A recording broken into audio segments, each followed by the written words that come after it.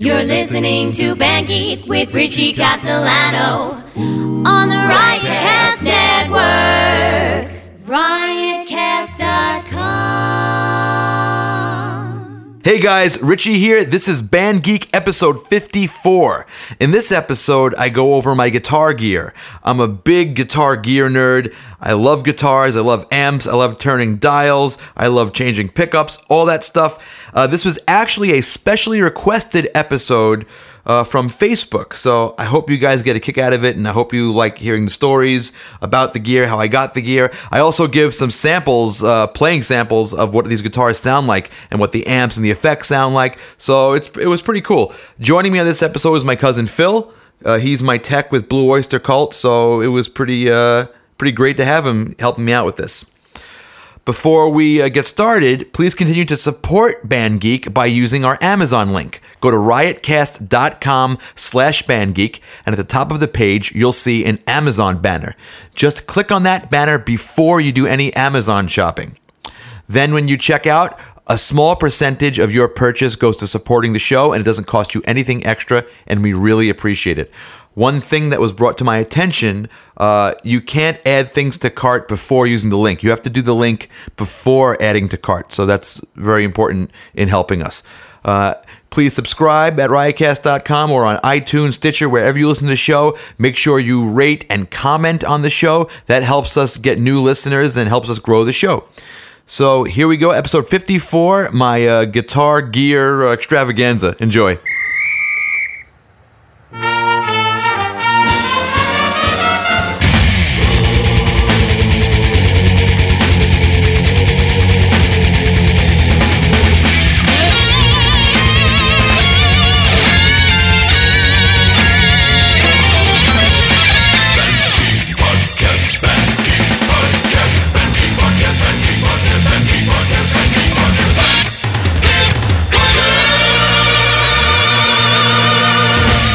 Welcome to Band Geek. I'm Richie Castellano, and today is the triumphant return of my cousin Phil Castellano. Hey, what's cracking? This is a two-man podcast, and a little background on what we're doing today. I had this really awesome thing planned with Anne-Marie on vocals, and I had a band put together, but Anne-Marie has come down with a nasty cold, so I'm going to be merciful to her and not have her sing this crazy song I wanted her to sing. So I put a post up on Facebook asking what people would like to hear me talk about if we were to do just sort of like a mellow talking show. And one of the suggestions I got, a few actually suggestions, were to go through my guitar gear. Now, this is cool because I love talking about guitar gear. There were some other suggestions that were really good, and I'm going to hold on to those for the instances where I have to do these sort of like solo type shows again. I was going to do just a solo show where I just talked, but I couldn't resist the urge to make a big production out of it. So I got Phil down here, and we have basically my studio right now. I have every piece of guitar gear I own set up. So we're gonna have a little fun today. We're gonna geek out guitar porn style. Yeah. A little background on who Phil is. Phil is my cousin, but he's also Blue Oyster Cult's guitar tech. Is that correct? Yeah. How long have you been doing that? Well, most recently it's probably been I've been filling in for maybe a year or two, right? Sounds about right? Yeah. And then, You were filling in because filling in. Oh. Yeah. You were filling in. We had Sam Stoff, who was my tech, and he's also a very busy recording engineer. So he had to start subbing out gigs, and we had a bunch of other guys who were good, but I said, why are we getting these other guys when my cousin Phil can, change the strings on a Floyd Rose guitar blindfolded, you know what I mean, upside down. Mm-hmm. So we got you to do it, and as Sam was doing it less and less, you sort of became the guy. But because of the way we do things, I think your education, your roadieing education has taken a few turns. Like you do more than just set up mine and Eric's guitars now. Like what other responsibilities do you have Well, I have to make sure the keyboards are positioned correctly, make sure they're all in functioning order, make sure that's all good, And then actually more recently I've been setting up Don's rig too, so that's been pretty cool. Now that rig is very involved for a fly rig, right? Yeah, kind of, yeah. Comparatively speaking, how long does it take you to set up Don's rig versus Eric's rig? Don's rig, actually, I could probably have that done in like 10 minutes. Yeah. Eric's rig is like a minute and a half. Well, let's talk about that. Eric's rig is what? It's it's one of those relay. I'm talking about Eric Bloom from Blue Oyster Cult. Yeah. If you're just joining us, my name is Richie Castellano. I play with Blue Oyster Cult, and Phil is the guitar tech for Blue Oyster Cult. And the people we're talking about are Eric Bloom and Donald Roser, aka Buck Dharma. Continue, please. Yeah. So he's pretty much got he's got his Gibson SGs right now, and he's he uses one of those relay wireless systems. It's the Line 6 one. I think it's the G50. And then he just goes right into a Mesa Dual Rec, usually channel 3, and just crunchy and good to go. Which so for those of for the people who want to get the Eric Bloom sound, which mode does he use channel 3 in? Well, he usually what do you mean isn't there vintage raw vintage and modern? He uses it in modern, yeah. Modern? Yeah, he uses that one. And then he it's pretty much all middles and it's straight up. Yeah, straight up on the treble, bass, and mids. It's funny because we had like a regular crew for a while. We had Andrew Gearhart and Aaron Melling. Before that, we had Jack Secret, who was Geddy Lee's keyboard tech. Oh, that's cool. And Eric Gormley, or G-Man, who you got to meet this weekend, who is Peter Frampton's tech. He does a lot of different bands. I'm trying to think who else he was. Oh, he was Nugent's tech. He's done a lot of high profile gigs. So when you were just sort of the filling in guy, Eric used to say, Richie, set up my amp. But then you bought a Mesa amp, and now you're like the expert on it. You set it up better than I do. Yeah, I get a pretty decent sound on his amp. I like the way the Mesa sound. Which Mesa did you get? I got the Mesa Road King 2, which is like a dual rec on crack. I guess you could say that. What made now? I don't have Mesas, and you're supposed to copy me because I'm your big cousin. Stop copying me. What made you want to get a Mesa? I don't know. I guess you could say that I don't know. You could say it. Yeah, it's probably I'm a big Dream Theater fan, and Petrucci uses Mesas, so there you go. So I got a Mesa, and I love it, and it's cool. You just mentioned something, and I know we were going to talk about gear, but before we do that, you got to meet the man and the legend. You want to tell that story? It's always awkward when I meet these guys because I'm always like, guitar, handshake. Well, I try to think I'm cool now because I've been doing this for over a decade. We had Don's help last time. That's what I'm saying. We were playing a gig in Kent, England. Yeah. It was like a big rock metal festival, and we were playing on the same stage as Dream Theater. And I'm walking around backstage, probably looking for catering because I'm a fat ass. And I'm walking around, and I see Petrucci walk out of like the van or whatever, the SUV. In all his majesty. Yeah, with his majestic hair and everything like that. Oh, yes. And I looked at him thinking I'm cool, and I looked at him and I got completely uncool. I couldn't say anything. I was like, and I walked right past him.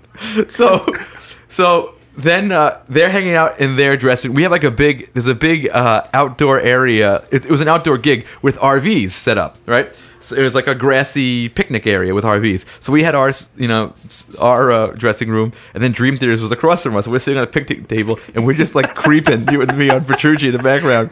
And like Jules comes up to us and it's like, "What are you guys doing?" And like, Petrucci's up there. He goes like, "You guys are creeps." He was talking to Rudis. He was like, "Yeah." Yeah. Well, we couldn't do that because we were paralyzed by fear of John's majesty. So I said, "Don't worry, I got this." So I went to Donald Buck Dharma, and I said, we need you to use your Buck Dharma magic and introduce us to Petrucci. And he walked right up to him. He did. No fear. It's great. No, yeah, I could, what? I mean, why should he? Don's a guitar legend. You know what I mean? So, but Petrucci could not have been nicer. Oh, he was great. Would you agree? I agree. Yeah. Yeah. And Jordan Rudis was there too, and he was like, "Hey, I'm Jordan." I'm just like, "Hey, I'm nothing." So I just want to talk about Petrucci for a second. Petrucci, I wouldn't say is one of my major influences, but as I've learned more and more about him, his philosophy on things like practicing and using things and gear and using scales and techniques have really had an impact on me, and he's become an influence on me. Even though I sort of became like a backdoor Dream Theater fan, I wasn't really, because I was more of an old school prog rock fan, like ELP, Yes, Genesis. Dream Theater was sort of like, oh, that's too metal for me, But as I became older and I started liking metal, thank you, Danny Miranda, for introducing me to metal, I started appreciating it more. And also, I as a guitar player, how can you not like Petrucci? I mean, here's another thing. I was sort of, and I've spoken about this at length on the show before. I was trained by our mutual teacher, Mike DeCampo, to be a blues guitar player. And I did that for many years. So as a blues guitar player, whenever you hear someone who's not doing the blues, you're like, who needs that? But, when the last time when we saw Petrucci, it wasn't about, how many notes I can play per second. It was about tone, having the right sound for the right part, and conveying the right emotion. I mean, he shredded when the song called for it. He was tasty. He was licks. very tasty, and his guitar sound was massive. Yeah, it was. So today I want to talk about my stuff because people are asking me what I'm using, and so I guess the best place to start is from the beginning. The first guitar I ever bought was actually I didn't buy it. My dad got it for me. Was this little crap half-size acoustic. I was 8. And I played that thing until I got too big for it. And then I went to, at that point, my grandparents had a music store in Brooklyn. And my dad took me there and he said, pick a guitar out. And I didn't know anything about guitars. And I picked a Squier Telecaster. And I played that thing. And I also had an Ovation acoustic. Ovation is, not Ovation, I had Applause. Ovation's a company that makes, what are they, fiberglass? Yeah, they got like a weird back thing. It's like a salad bowl. The guitar looks like a salad bowl, and it's got like a wood top and a fiberglass back. Yeah. So that was my acoustic, and the Fender was my electric. But what happened is the Telecaster, the Squier Telly, was way too heavy, and I was 8 or 9 or something, and I couldn't play it. So I went back to my grandfather's store in Brooklyn, and he traded me that for a Squier Bullet. Now, people know what Fender guitars is very famous. Squier is their entry-level import brand. That's like inexpensive. Like Squiers you can get for $600 and less, whereas the real Fenders started around $700 and up. Would you say that's about accurate? Yeah, that's about right. Something like that. So I had this thing, and what I really liked about it is it had that telly neck on like a dwarfed Strat body. And it was very light and very comfortable. I loved that guitar, but it sounded like crap because as I got to age 10, 11, I started getting, stocking stuffers like distortion pedals, and I had this little Marshall micro stack amp, so I wanted, the cheese sound. So I wanted a humbucker in there. So let's talk really quick about single coils, humbuckers, and all that business. I was really into Eric Clapton, and I saw this black and white Strat on the wall, and I wanted to have it. But there's 3 stories behind this. This is a Fernandez Fender Stratocaster knockoff, pretty much. It's called the Fernandez Special Edition. I love this thing. I bought it because it was a black Strat and it looked like Clapton, but also my teacher, Mike DeCampo, our teacher, who we've had on the show, he just spent a ridiculous amount of money on this relic custom shop Fender Strat. Relicking is the process of taking a brand new guitar and aging it. So basically you're paying for someone to beat the shit out of your guitar, put cigarette burns on it, nicks, yellow things, like any white parts get yellowed. So I bought this guitar and beat the hell out of it. But then I felt bad that there were all these nicks on it. So I got yellow spray paint and I sprayed lines over the parts that I put the really bad chips in, making the guitar completely disgusting. And then my friend Andy Graziano, fellow band geek Andy Graziano, named it the Disgustocaster. So that's this. But this has humbuckers on. This has single coils on it.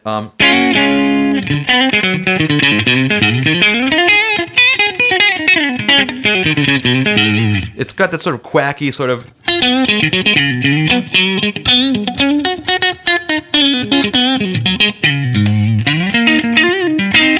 Almost that like sort of Hendrixy thing.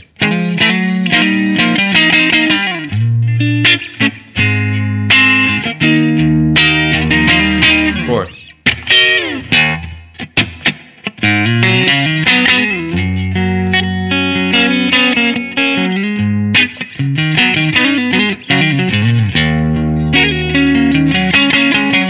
So I really liked that sound, but when you put on the distortion, you sound like Stevie Ray Vaughan, and that's fine. Listen,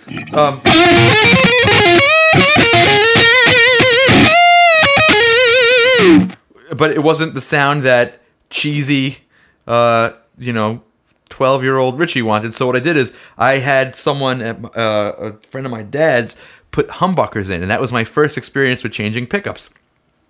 Now this guitar actually has a humbucker in it. I put one in the bridge position, so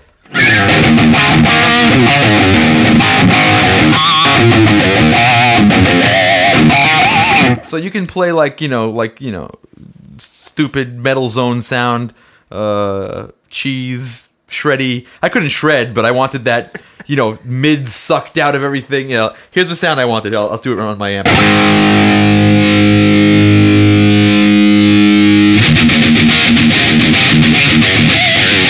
Because every kid that picks up a guitar for the first time wants that sound.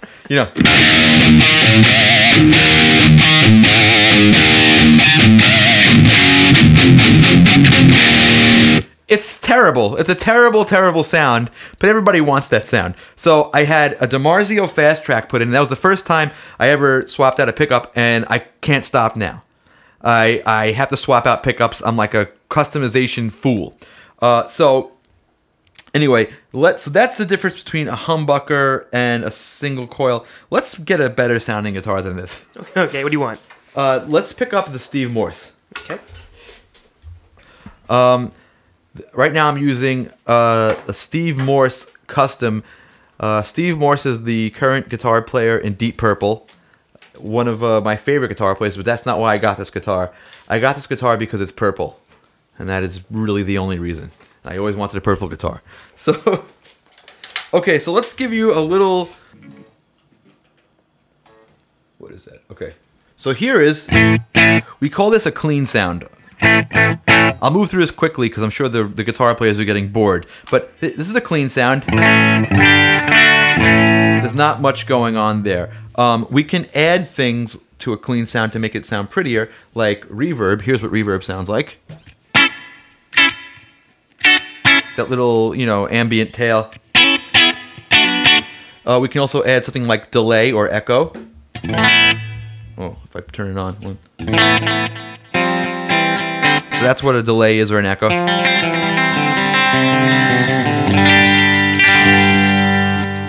Other things we can add. This is called a chorus. Let me make it a little more extreme so you can hear what it sounds like.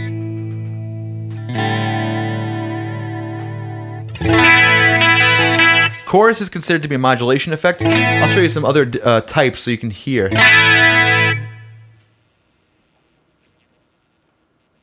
This is the tremolo. So that would be like the Beatles. Or,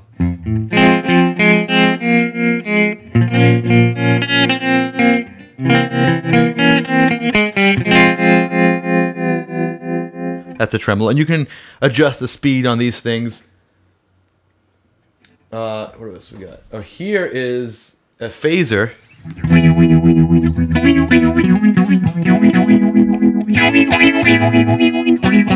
All right.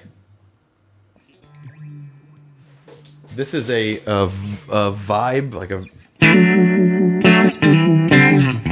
univibe sound. Okay. This is a vibrato.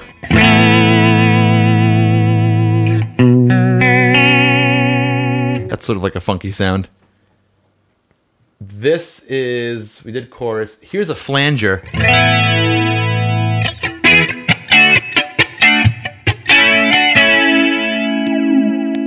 So those are the basic kinds of modulation effects. Other effects that are popular. Let's get it on here without doing this.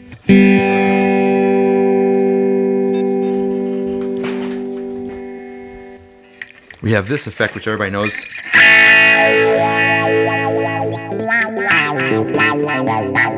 There's your wah. So that's what we're talking about. So this is still a clean sound. So now I'm going to get a little bit more of a gritty sound, and I call this grit. So you can hear this has a little more sustain to it, a little more bite. It's still sort of clean. Like if I play the guitar lightly, I can play chords on it.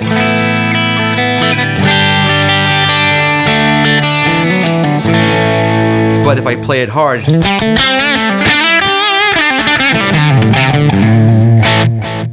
I also can do things like add a distortion to this. So that's like, a little bit of a grit, sort of almost broken up clean sound. Here's my crunchy sound. And the effect you're hearing now is called distortion.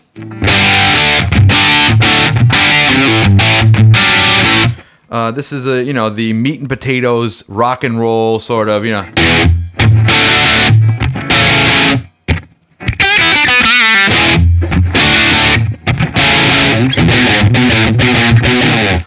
and then I have what I like to call my cheese kill lead sound. This has got a lot of distortion on it.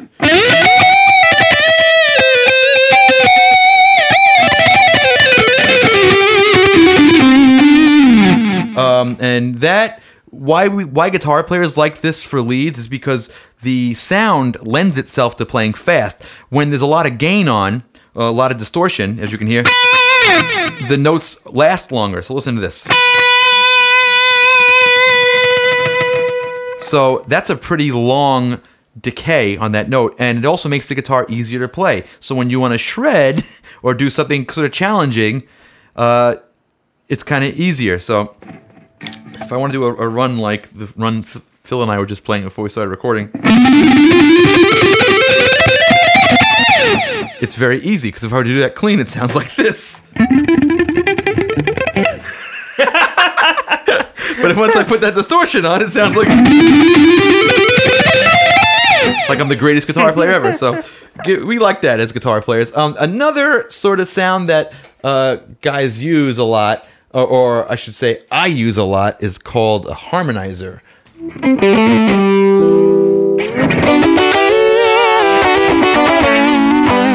So that Brian May sort of harmonizing.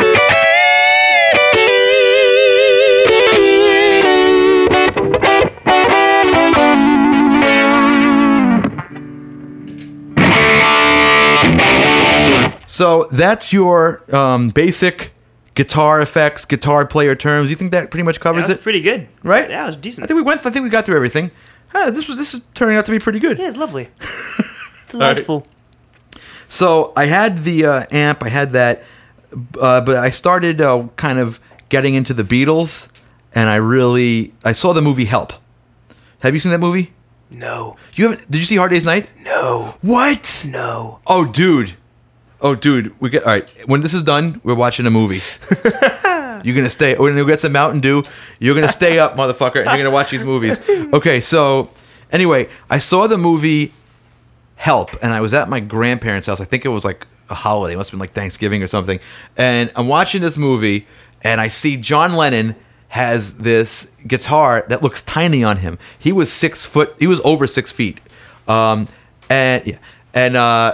He had this tiny guitar, black and white, and I said, "Dad, what is that?" He said, "That's a Rickenbacker." I said, "I want one of those."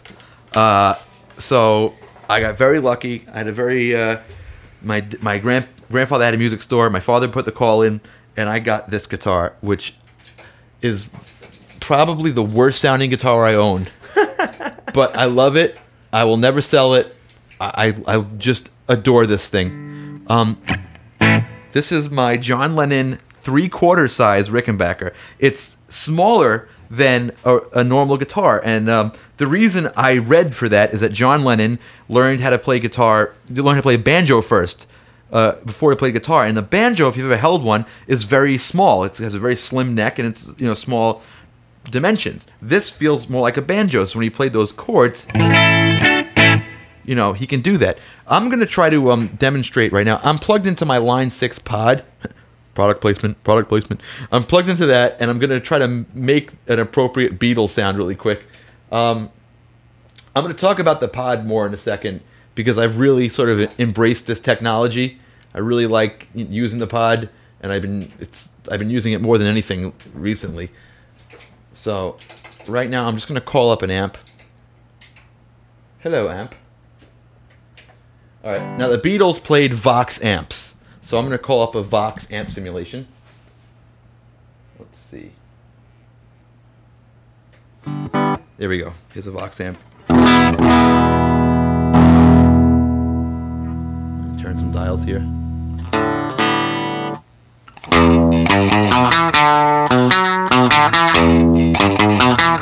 Now you hear that really lousy sound? That's perfect for the Beatles.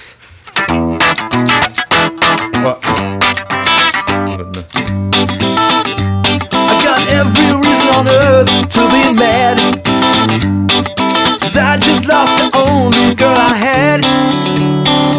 If I could get my way up to date as I can, then I'll cry instead. But this is the chord I always do. This is the... Well, she was just 17, and you know what I mean. So that's the sound. But since I was a stupid kid, I wanted it to sound like this. Wait, let me do the asshole tone again. Hold on.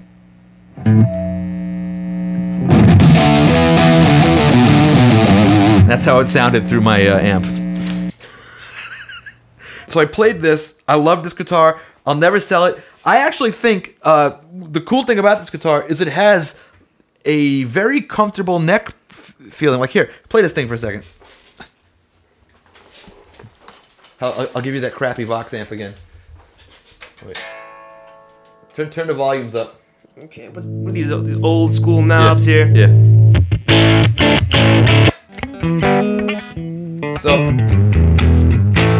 So you feel that neck? Yeah. It's comfortable, right? Yeah, it's pretty good. I mean, the guitar is tiny; it's hard to play on, and the pickups are sort of like. Oh, and you have flat wounds on here as well. Yeah. I was told you have to put flat wounds on those older guitars. Flat wounds are sort of more associated with jazz, but whatever. So I think that guitar sort of is what led me to the Music Man's eventually. Yeah. Because it's a really comfortable, rounded sort of neck. And they're very similar size, too, even though it's a full scale on the Axis. The Music Man's like a small guitar. Yeah. We'll get to that. So then the next thing I got, because I started growing and getting into lead guitar a little more than just playing like chords on Beatles songs. And my dad had this 60s classic Les Paul. Now, yes, I did say that my dad didn't want me playing his stuff. But I think when I took an interest in his guitar, he went out and bought another one that I couldn't play. So, and this story I have told on the podcast before. I had this. He had this 60 classic, and what I liked about this Les Paul is that the pickups were super, super hot on it. And what a hot pickup does is, now remember before I talked about the distortion sound. Well, if you have sort of like low output, weak magnetically weak, because pickups are magnets. If they're magnetically weak or they're not that powerful, you don't drive the amp as much. But if you have hotter pickups, you get more distortion, so you can be more of a cheese ball, and you can play more fast things without and have the sound really help you. So his guitar was like that. But then Andy Graziano, who's a band geek, he came into the store one day with his dad looking for a Les Paul. And my dad said, I have just the guitar for you. And I came home one day to play my Les Paul, and he sold it. So I had no more guitar. Well, my dad said, pick your own damn guitar. You stopped stealing my shit. So I said, all right. Now, at this point, I liked the sound of the Les Paul, but I really liked the neck on the Fender Tele I had and the Rickenbacker. The Les Paul had the 60 Classic Les Paul has a really flat neck, and I have these little tiny sausage fingers, and I couldn't get around it. So I think I saw a magazine with a picture of a Music Man Eddie Van Halen guitar. They just released them. Music Man was relatively new to guitars at that point, and I just looked at it and I said, wait a minute, it looks like it's the same pickups as my dad's guitar, the humbucker pickups, the hot ones, and it looks like it has a Tele neck on it. So I went to, my dad took me to a friend of his who had one, DeBella Music, we're still friends with. It's in Jersey. And they had one. I really had my heart set on getting a blue one, which Philip has now, you son of a bitch. It's next. It's not a I really wanted the blue one, but they had this one in stock. And I picked up this guitar, and I felt the neck on it, and I said, yeah, this is the one. And this is probably my favorite guitar ever. It ruined me from other guitars. So let me play on this thing.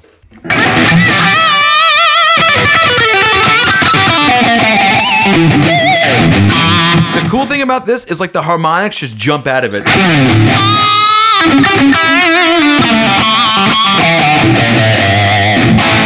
So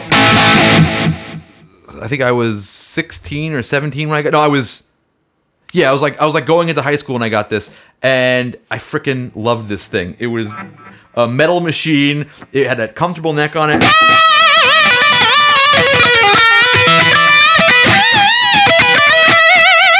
I've totally knocked out of tune. Yep, that's good. But the other thing this guitar had, which I was taught to hate, is the Floyd Rose tremolo system. Let me tell you what a tremolo is. If you've heard the term whammy bar, that's all a tremolo is when we're talking about guitar parts. So the cool thing about this, or the interesting thing about this, here's what whammy bar sounds like. Like that. Most whammy bars will go up and down. The Van Halen, Eddie Van Halen was sort of an innovative guy when it came to guitar stuff, and he only wanted his to go down, so we would put a block of wood under it.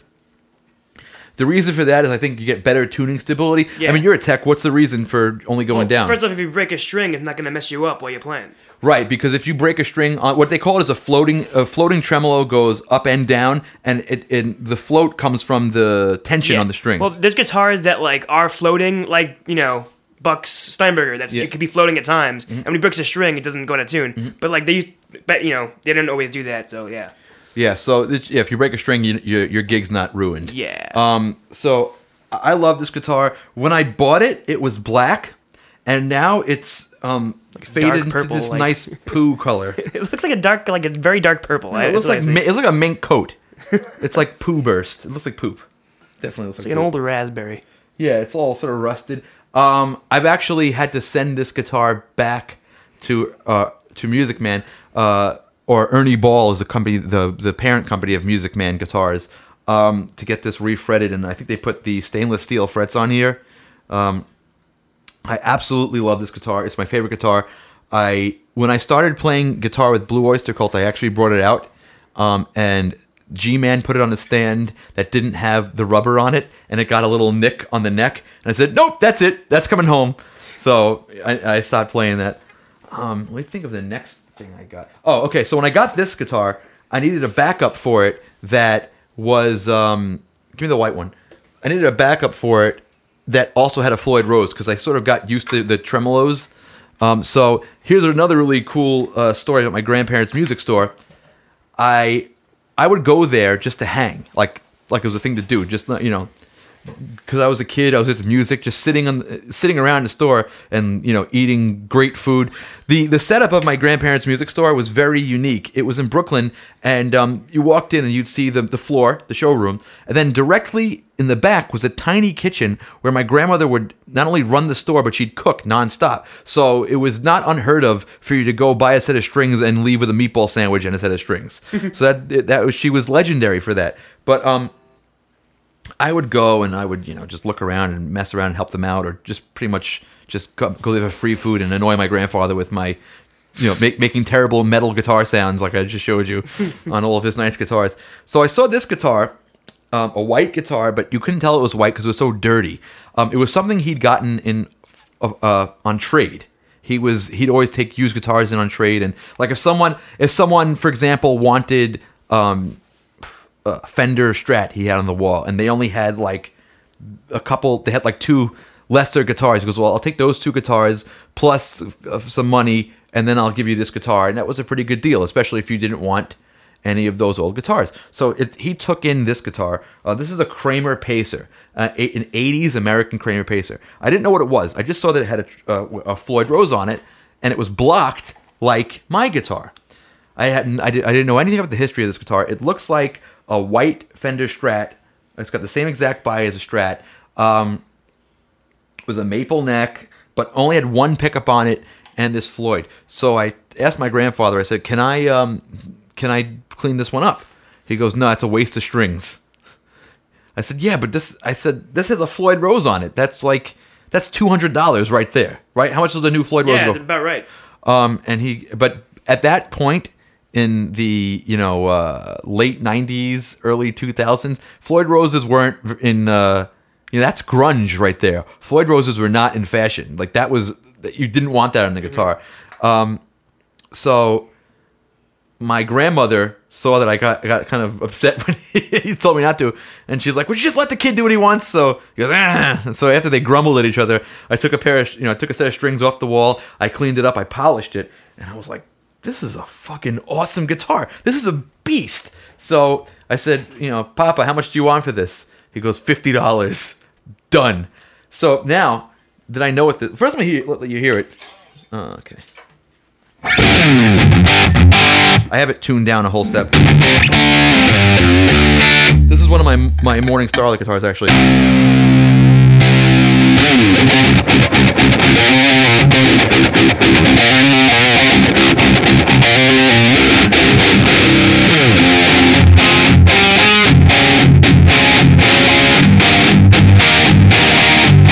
Oh, I forgot the song. I forgot to play my song. Anyway, it's massive sounding.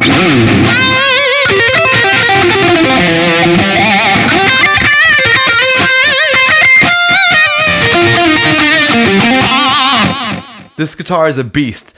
The deal with this was the Eddie Van Halen guitar in the 80s. He played these Kramer Pacers, and this has the Van Halen trem setup where it doesn't go up, it only goes down. So it's an American guitar. It's an American Kramer patent pending Pacer. This is like the Hot for Teacher guitar,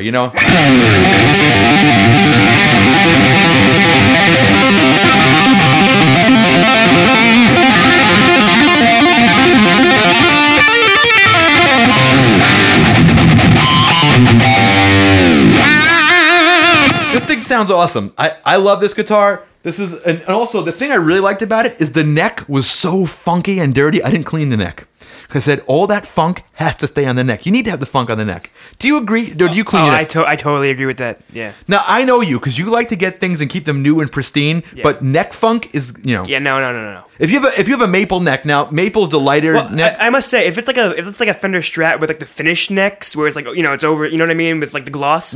You clean those, but like these maple necks that don't have a crazy finish on them, let those get stanky. They have to get stanky. Yeah. And if someone takes the stank off, you've committed a horrible crime. Yeah. Don't talk to that person. Isn't there a story? I believe I've heard the legend that James Jamerson, the famous Motown bass player, his son cleaned up his P bass, and he goes, "What are you doing? You just took the funk out of the bass."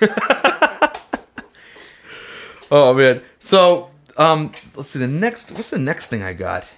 The next thing I got was this red one over here. Give me the Old Moon. Okay, when I was in college, and I was really playing a lot of blues, they had this sort of scholarship award, or like an award they would give to people There's a guy named Ray Redness who had this who still does this company called Old Moon. It's like a custom parts guitar builder. He does really nice stuff, and he offered to donate a custom guitar to one of the students, and they chose me. So when I was really playing a lot of blues, I had him design this. This is like a Tele, because I always wanted a Tele ever since I sold that one back to Pop. It's hollow, so it's light. It's a stain. I put DiMarzio pickups. I always loved DiMarzio pickups. I should mention that the Van Halen had DiMarzio pickups in it, and I was in love with those pickups. So ever since that, I'm like a DiMarzio guy. So this was my blues guitar.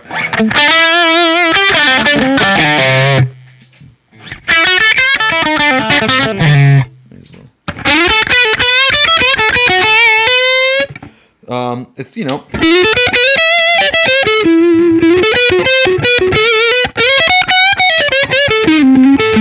So I really, I play this guitar a lot. But the story, there's a very funny story behind this one too.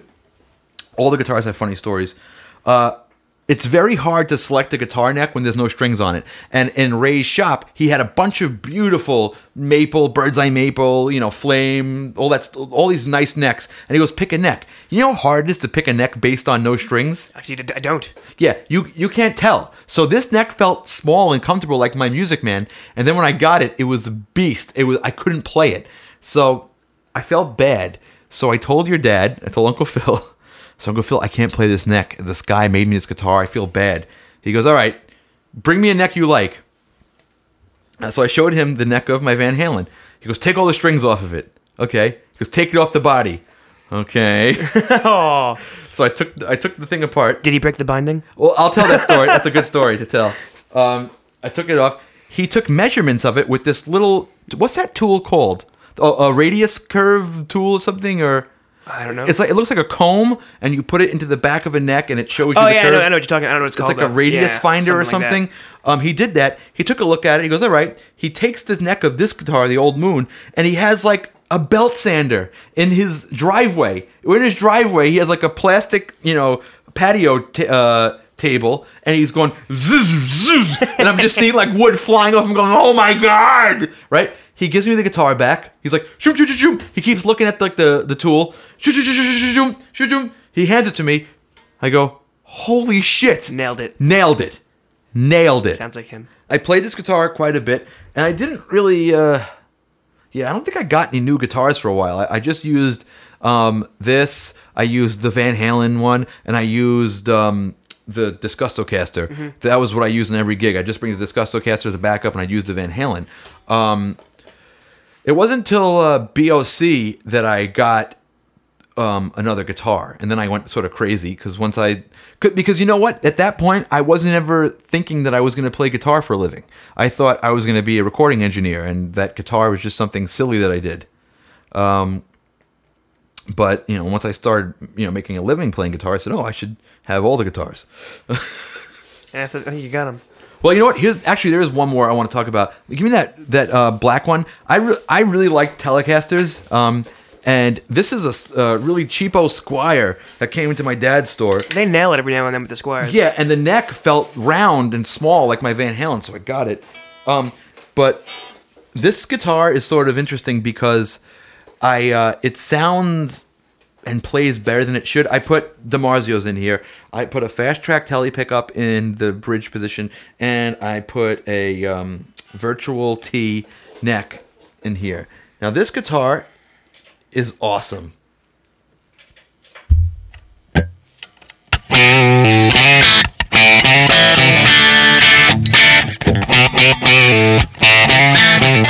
Now it sounds great, it just doesn't stay in tune because it's a cheap guitar.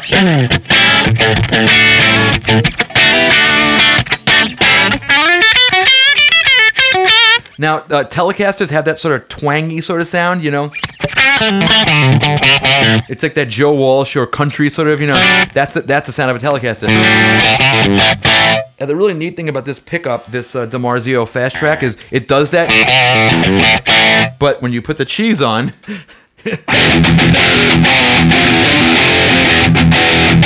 Matter of fact, I used this on a gig with Danny Miranda, and he goes, how are you going from Joe Walsh to Van Halen on that. I said it's this pickup, it's magical. So guitar players, you have a Telly and you want to be able to go from twang to kill, it's the Fast Track T by DiMarzio.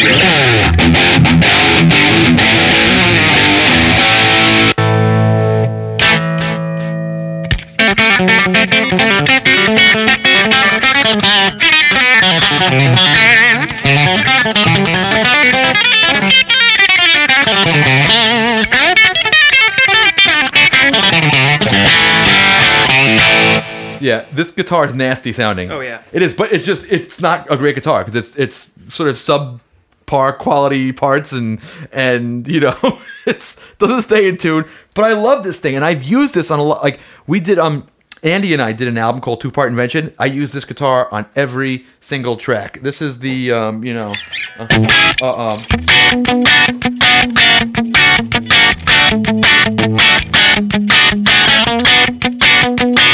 that's, you know, all the songs have this guitar in it.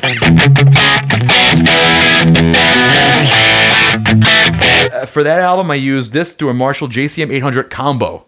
That me and Andy recorded that at a place called Studio 900 in Manhattan that Andy was working at the time.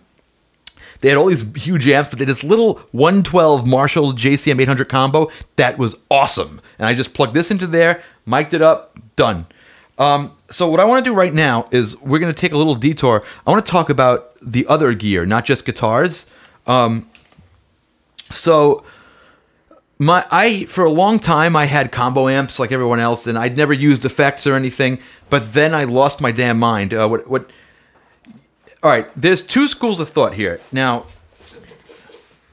if you were to build, okay, Phil, if you were to build a guitar rig, like what would you build? What would you put in it? Oh, this is it, right? Now let's see. Well, no, say you're just a guy, you know, Yeah. you just want to have like a simple rig for playing gigs. Like, what do you have? What do you get? You get a combo, probably. Yeah, you get like Probably best, yeah. 112, 212 combo and like a Fender or something. Yeah. And then you got to get pedals. Like, what kind of pedals do you get? Well, if your amp has a nice distortion in there, you don't have to worry about that. Right. But But a lot of people do. They just run their Yeah. amps clean. My problem was I studied engineering, and I listened to guitar pedals. I'm like, I don't want to put my guitar sound through something that's tiny and runs on 9-volt batteries. And I was very snobby about it. So I, like you're doing right now with the Petrucci rig, I built I had a Photoshop image of the ultimate guitar rig, and I did exactly what you did, and I assembled it piece by piece. And it was a VHT. A VHT rig. Actually, the first time I played one was owned by a guy named Hap Kuffner, whose daughter actually works at my dad's music store, or Jesse. And he had this VHT combo amp that... Now, the thing about the VHT gear that I always liked is it was cheesy, but not the shitty cheesy sound that I was used to getting. It was like clear. So... it was like a nice Parmesan. It was like a nice, yeah. Yeah, It wasn't none like of this none of this American cheese, Yeah, but Cheese Whiz. It was a nice, an aged Gouda, if you will.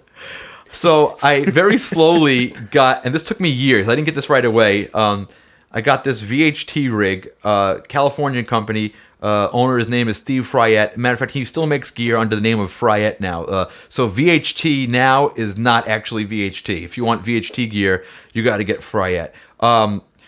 So I saw this, I played it in the NAMM show. He had this preamp, a MIDI preamp with tubes in it called the GP3, which I'm going to play for you right now, and this power amp called the 252. The 252 power amp is probably the most famous power amp in rock and roll. It's every single huge rig I've seen, like when we played with Motley Crue, they had one. We played with Survivor, they had one. Like all the big Bradshaw, you know what Bob Bradshaw is? Bob Bradshaw is this guy, I think he's in California. I could be wrong. He builds all the rigs for the big bands. Like all the big touring rigs, he designs them. And in all of his racks, he has this amp because it sounds like $1 million. Let's fire that up right now. Hit that green switch. So what I'm running right here is, this is my VHT preamp, the GP3, going into, I have a Line 6 Firehawk that I'm just using for effects. This is a new Line 6 product that I actually beta tested. Going into a the VHT power amp into a VHT cab, mic'd up in stereo. So here's the clean. Just a nice sort of, clean sound, It can break up a little bit. Like, watch. Crank the gain on that green channel. So it'll break up a little bit. Hit the channel button again. So now we're going to go to my crunchy channel. Pretty standard. And now back to kill.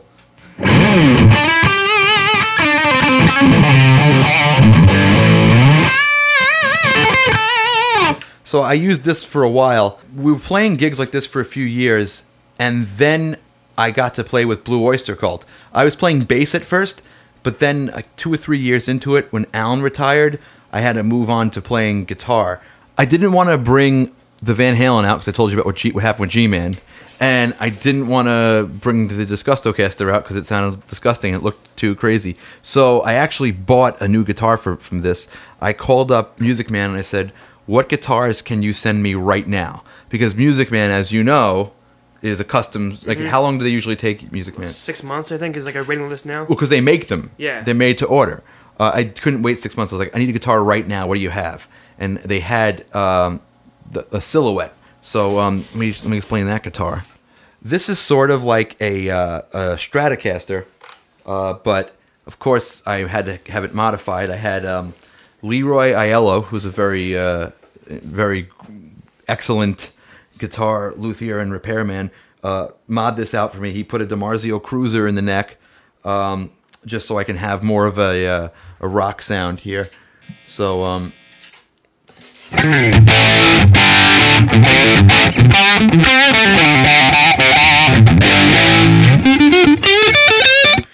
the thing I like about this one is when we're doing something like, say, Shooting Shark, I can go for these in the middle, like these in between sort of sounds. The nice thing about like a Fender Strat sort of setup is that you get these, beefy sounds, but if you go in between the two pickups, you can get this sort of glassy. Now, you actually have a real Strat, right? Yeah. I should have had you brought that instead of me doing these bastardized Strat things. But anyway, you can get that sound with this, but you can also get the sort of, the nice, humbucker sound. So I got this. I love this guitar, but I was sort of missing my Van Halen. So the next guitar I got was another Axis, and I got this one off of eBay because it was another situation. It was like, I want to have this guitar right now. I don't want to place it to order. And this, I got this off eBay, and I actually used this one. This is a trans yellow Axis. I actually used this with the band for a very long time.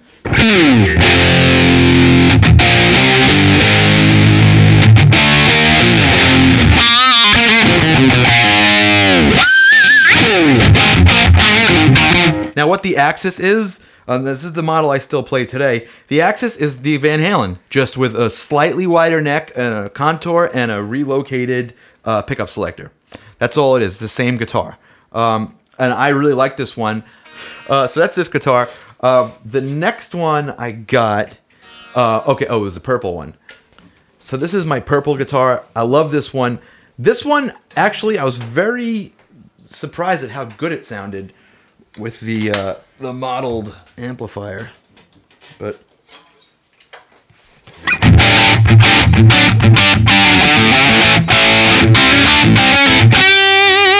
let me try to play Steve Morse. This is gonna be bad.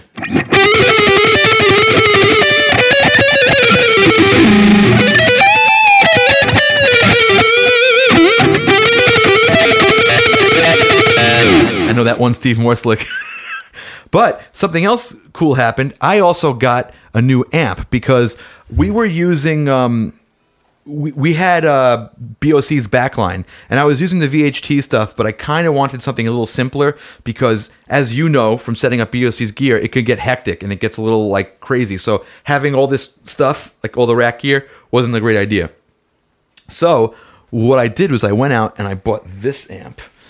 This is my Angle, coincidentally, a Steve Morse amp. Now, I know what you're thinking. Richie, you're on Steve Morse's dick. No, I'm not.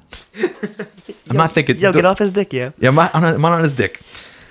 I wanted an amp called the Invader because Ron played that one, and I'm on Ron's dick, not Steve Morse's dick. Wrong dick, people. Wrong dick. Move along, wrong dick. No, but Ron had this amp, and I loved it. But the amp was like $3,000, and I called up Angle, and I was like, I really want that amp, but I can't afford it. And they said, well, if you want, the Steve Morse amp is identical to that, except it's a 3-channel version. I said, oh, you know what? I only need 3 channels. Is that too loud? No. Okay. So.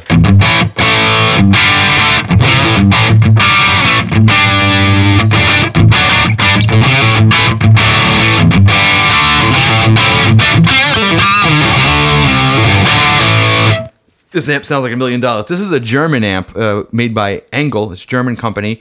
And I actually got involved with them first, and then Don heard this stuff, and he was like, wow, this is really good. And he actually uses his Engel, like I said before, on every gig. He has a small miniature preamp only version. This is the whole shebang. I have the amp, the cabinet. It sounds incredible. And I use it only when we played local gigs, which is like, what, a handful of times a year? Mm-hmm. So... also, I'm using for effects the TC Electronic Nova system, which I also used quite a bit for a while.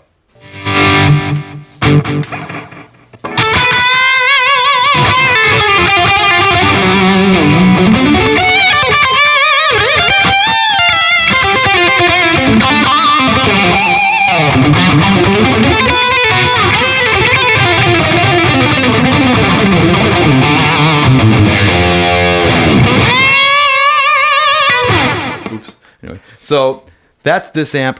I love this amp, but then something happened. I turned like 33, and I decided I didn't want to carry anything anymore. I got old. So I always sort of had a curiosity about the Line 6 stuff, because on paper I liked it. I liked the ability to have all this stuff in one unit, but I was too much of a snob at the time. You know how people are. Yeah. Like, you know. Line 6. Yeah, like, oh, yeah, you gotta have tube tone and all that stuff. And I get it. It's a leap of faith to go from a real amp. Now, what Line 6 is and what the pod is, and it's something I talk about a lot in this show, and this might be a good opportunity to explain what it is. Okay, real amplifiers are beautiful. You know, when you get a real, especially like the vintage amplifiers like the Marshalls or the Fenders, the Vox amps with tubes, and they're broken in just right, and you crank them to fucking 10 and they just break up in the right way. There's nothing like that. It's not only the sound, it's the feel you get being in the room with that. I will never say that that's going to be replaced by technology, because it won't. It's a feeling. Just the, you know, the hair on the back of your legs standing up, you can't do that. You know what I mean? But when I reached like 32, 33 years old, I didn't want to lift shit anymore. I said, I'm tired of this. Especially like when you're doing city gigs and they're like, you know, you got to load in and double park your car, load really fast, or walk your stuff around the corner, or, you know, it just, me wanting to have that sound became less and less important. So I got this pod, not this one. The one I originally got is on the road with our gear. I got that, and I just started messing around with it. And I'll be honest, I didn't love it at first because I didn't understand it. Basically, like I said, the experience of you in a room with amp is never going to be recreated. However, the experience of your amp mic'd up through headphones can definitely be created. Or your amp mic'd up through a PA system or through studio speakers is easier to manage than you just being in the room with the amp, because there's too many variables there. How far are you from the amp? You know what I mean? How loud is the amp? What size is the room? What kind of tubes do you have? How beat up are the tubes? There's too many variables. So what I did is I took my Engel that I love. I mic'd it up with a 57, a very common Shure mic, and I got a sound I liked. I recorded it. Then I matched it with my pod, and I kept tweaking away at this pod until I got it as close as possible. Then I brought it out on the road. Now, You want to? I'll let you. I've been doing a lot of talking. I need a vocal break. Why don't you explain what the rig is, since you have to set it up more than I do? So you're going from you have your wireless, and then you're going from the wireless. What kind of wireless? It's the Audio Technica. What is that? AW4110D. Okay. So the Audio Technica wireless, and then you're going into the pod. Nope. Going to the. Oh, you're going into your tuner. TC Electronic Polytune. Then you're going into your pod, and then you're going into the Matrix. What Matrix model is that? Okay, so Matrix. I did this because of Kasim. When Kasim first started playing with Blue Oyster Cult, he had this 2-rack space solid state amp head that weighed like 10 pounds that he could bring with him in his bag. I was very, very impressed by that. I said, so basically you're not at the mercy of rental amps. You can use the same thing every night and have like consistent tone. And he said, yeah. So I did a little research, and I found out that there was this English company called Matrix Amplification that made a 6-pound 1-rack space amp, which is the smallest configuration you could get, and that had 1,000 watts per side stereo. So you can get 2,000 watts of sound from 6 pounds. And it's solid state. It's very flat sounding. So what was cool about that is I could use all the mojo in the pod, like all the trickery and amp modeling. Now what the pod does, because I sort of skipped over that, is it's a very condensed small unit. Mine is fit into a floor pedal that's like 2 feet wide, and it has all the amps digitally recreated and all the effects digitally recreated, and speakers and microphones are all digitally recreated. Now, like I said, it's not the same experience, but you can get pretty damn close. So once I got that Matrix and we had rental Marshall cabinets, I tweaked, and it took me about, I'll say, 5 to 6 months where I got it, and I was like, you know what? I am happy with this. This sounds awesome. And that's my rig on stage. I go right, from my pod into the Matrix amp into a Marshall cab. Mm-hmm. I mic it up with whatever we got, usually a 57, because that's what the sound companies have. And I use my in-ears to mic it. That's another thing. Not a lot of guitar players do this. I have a very good relationship with Woody, our sound engineer, and he trusts me and knows that I'm not a yutz. So he lets me actually place my guitar mic, because he knows that I will use the mic as an EQ to get the sound I want, and that's very important to me. Like I hate to be a control freak, but I have to be able to control what I'm hearing in my ears, or else it'll be a miserable experience all night. So that's another thing. Like guitar players, if you're recording your guitar, definitely experiment with very minute changes in the angle and location of that microphone, because that'll make a huge difference on your tone. Like absolutely huge. So that's what I use now. And I also, if I'm doing a gig, like a city gig where I have to get in and out, I'll put the pod in and go directly into the PA. And we're done. The next big purchase I made gear-wise is the guitar I use now on the road. But it's on the road, so I can't play it. But it's an Axis. It's identical to the other axes, except that this one is in a color called Slime Burst, which is a unique color to me. And I'm really... happy to have that guitar. I love that guitar, but I would play through the Matrix right now, but it's away with BOC's gear. And I'm just going to go through some recent purchases really quick, because we're going to go through the rundown, and then we're going to wrap this up. Let's talk about that blue one. I'm also a big Toto fan. So Steve Lukather has his own Music Man model. And what I like about this is like a Strat again. But this has a preamp in it that actually makes it so the in-between tones are the same volume as the main tones. And for a guitar player, you'll know what I'm talking about. Because when you go through some of these in-between tones, when you're using 2 pickups at once, the volume drops. But on this one, listen. No volume dropout, and that was a big selling point to me.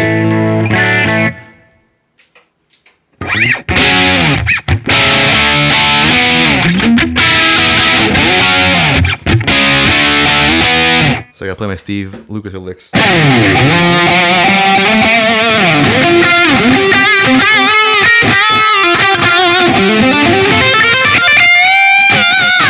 So yeah, I haven't really warmed up to this guitar yet, but I like it. And moving on. The other guitar that I got is... Oh, I almost forgot. This is this is a really cool thing in my collection. Give me that ESP. This is a very cherished guitar. This one is... Eric Bloom gave me this. This is an ESP. This is another like shred machine. This is one that he used on tour for a while in the 80s. And it doesn't work. But, you know, it's all good. Okay. This sounds pretty beef. Yeah, it's pretty sick. This is definitely a shred guitar, Yeah. though. Oh, Let's yeah. see. Let's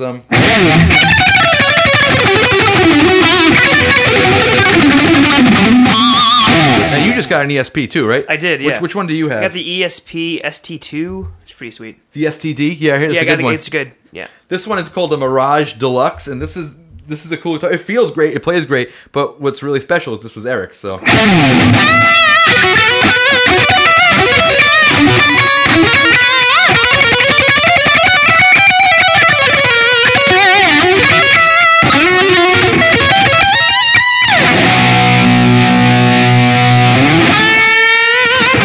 Is that full floating or is that This stopped? is full floating, yeah.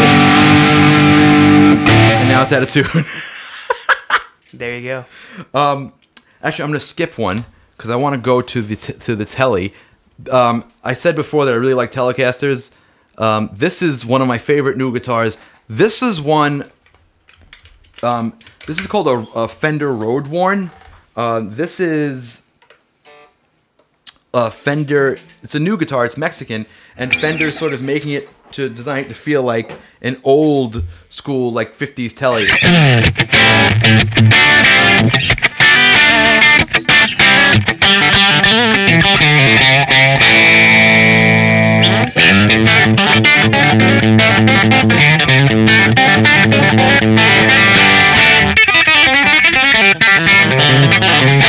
So I love this thing. I brought this one to Rocco Monterosso, who was on Band Geek before, and he completely reshaped the neck for me. And guess which guitar he copied?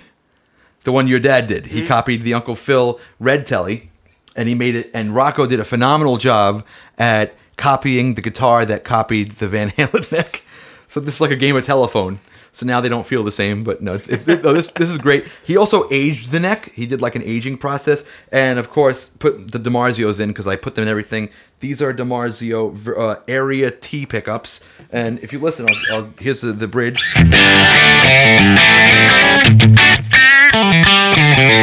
Here's the neck.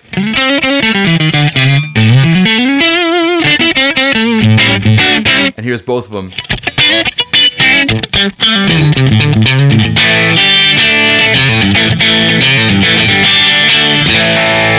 And here's with a little cheese.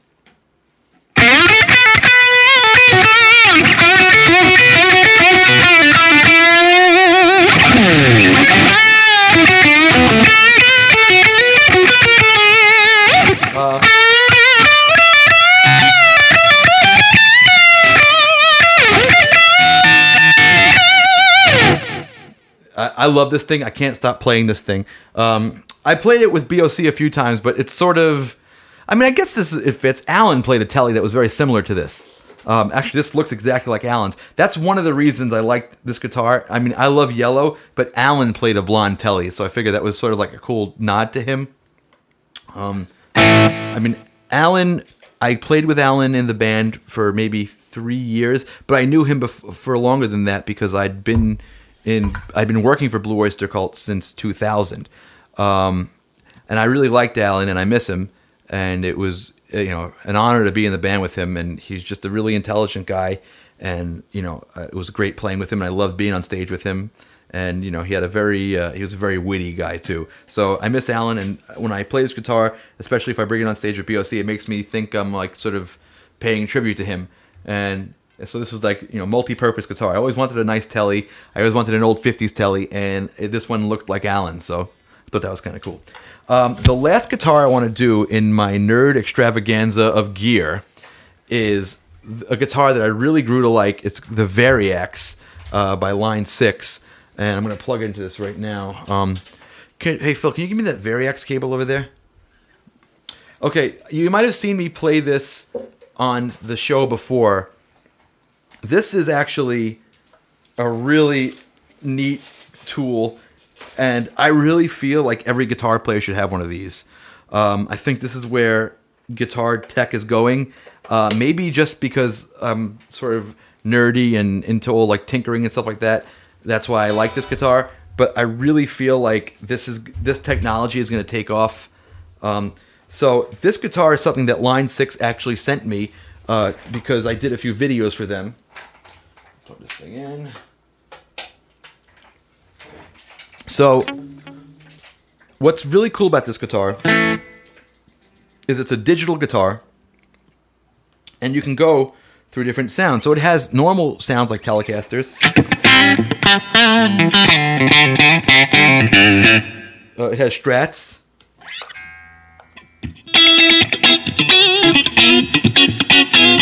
So I'm playing the same guitar right now. I'm just switching settings on it. It has Les Pauls. Let's get that. Let's do that song you were playing before.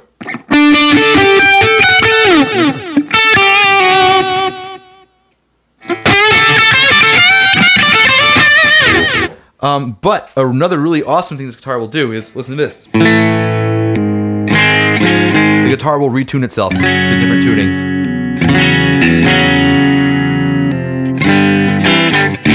Or an open tuning, listen to this.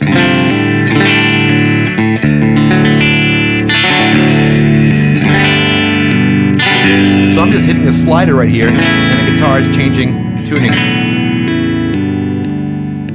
Weird, huh? So I really like that. Let's go through some of the other ones. You can have like, Rickenbacker 12 strings.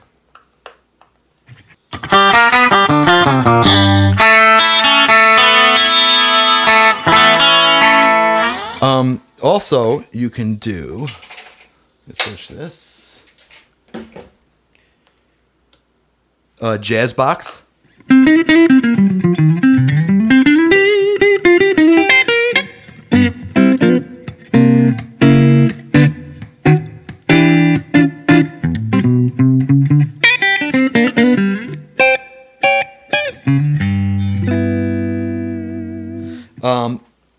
This is really neat. Acoustics.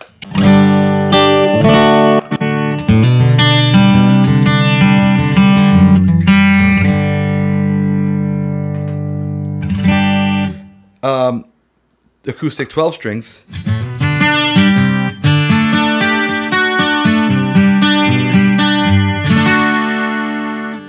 And here's some really cool stuff. Like dobros. Banjos.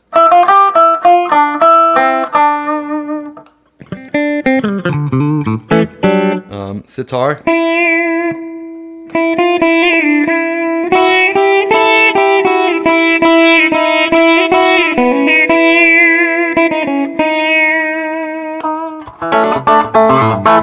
Resonator guitars. But I also made my own sounds on here. I managed to make Brian May guitars.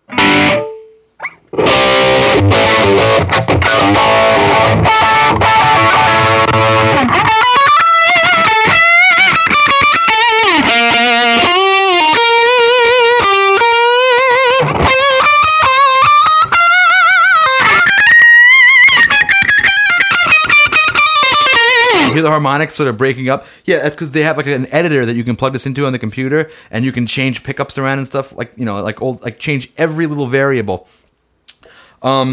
Actually, I lied. There's one more guitar I'm going to show, and that is the Brian May guitar. I think I should, because the Brian May guitar is a guitar that I actually hate, but I've had a lot of success playing that guitar, so I might as well talk about it really quick. So this is my Burns replica red special guitar. I am a Queen fan. I am a Queen nerd. This is really the closest I can get to the Brian May sound with this guitar.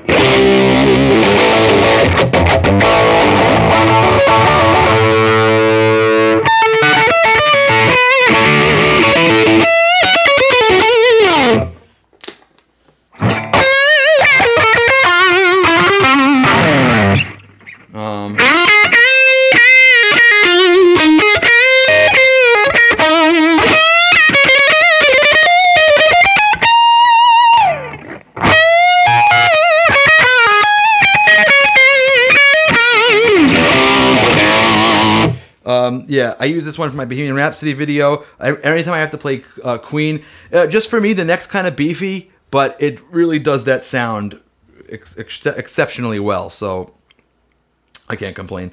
But, yeah, so I think that about covers it, Phil. Yeah? Yeah. We've been talking a while for this, and this was fun. So, okay, thank you very much for asking to hear about my gear. Phil, thanks for joining me today. It was fun. And next time, I know people wanted to hear more stories about the music store back in Brooklyn or BOC Road stories, stuff about me and Andy making Two-Part Invention, also about Morning Starlet. So I'll probably cover some of those topics next time. But I want to thank you guys for listening, and we'll see you next time, hopefully with the full band. Later.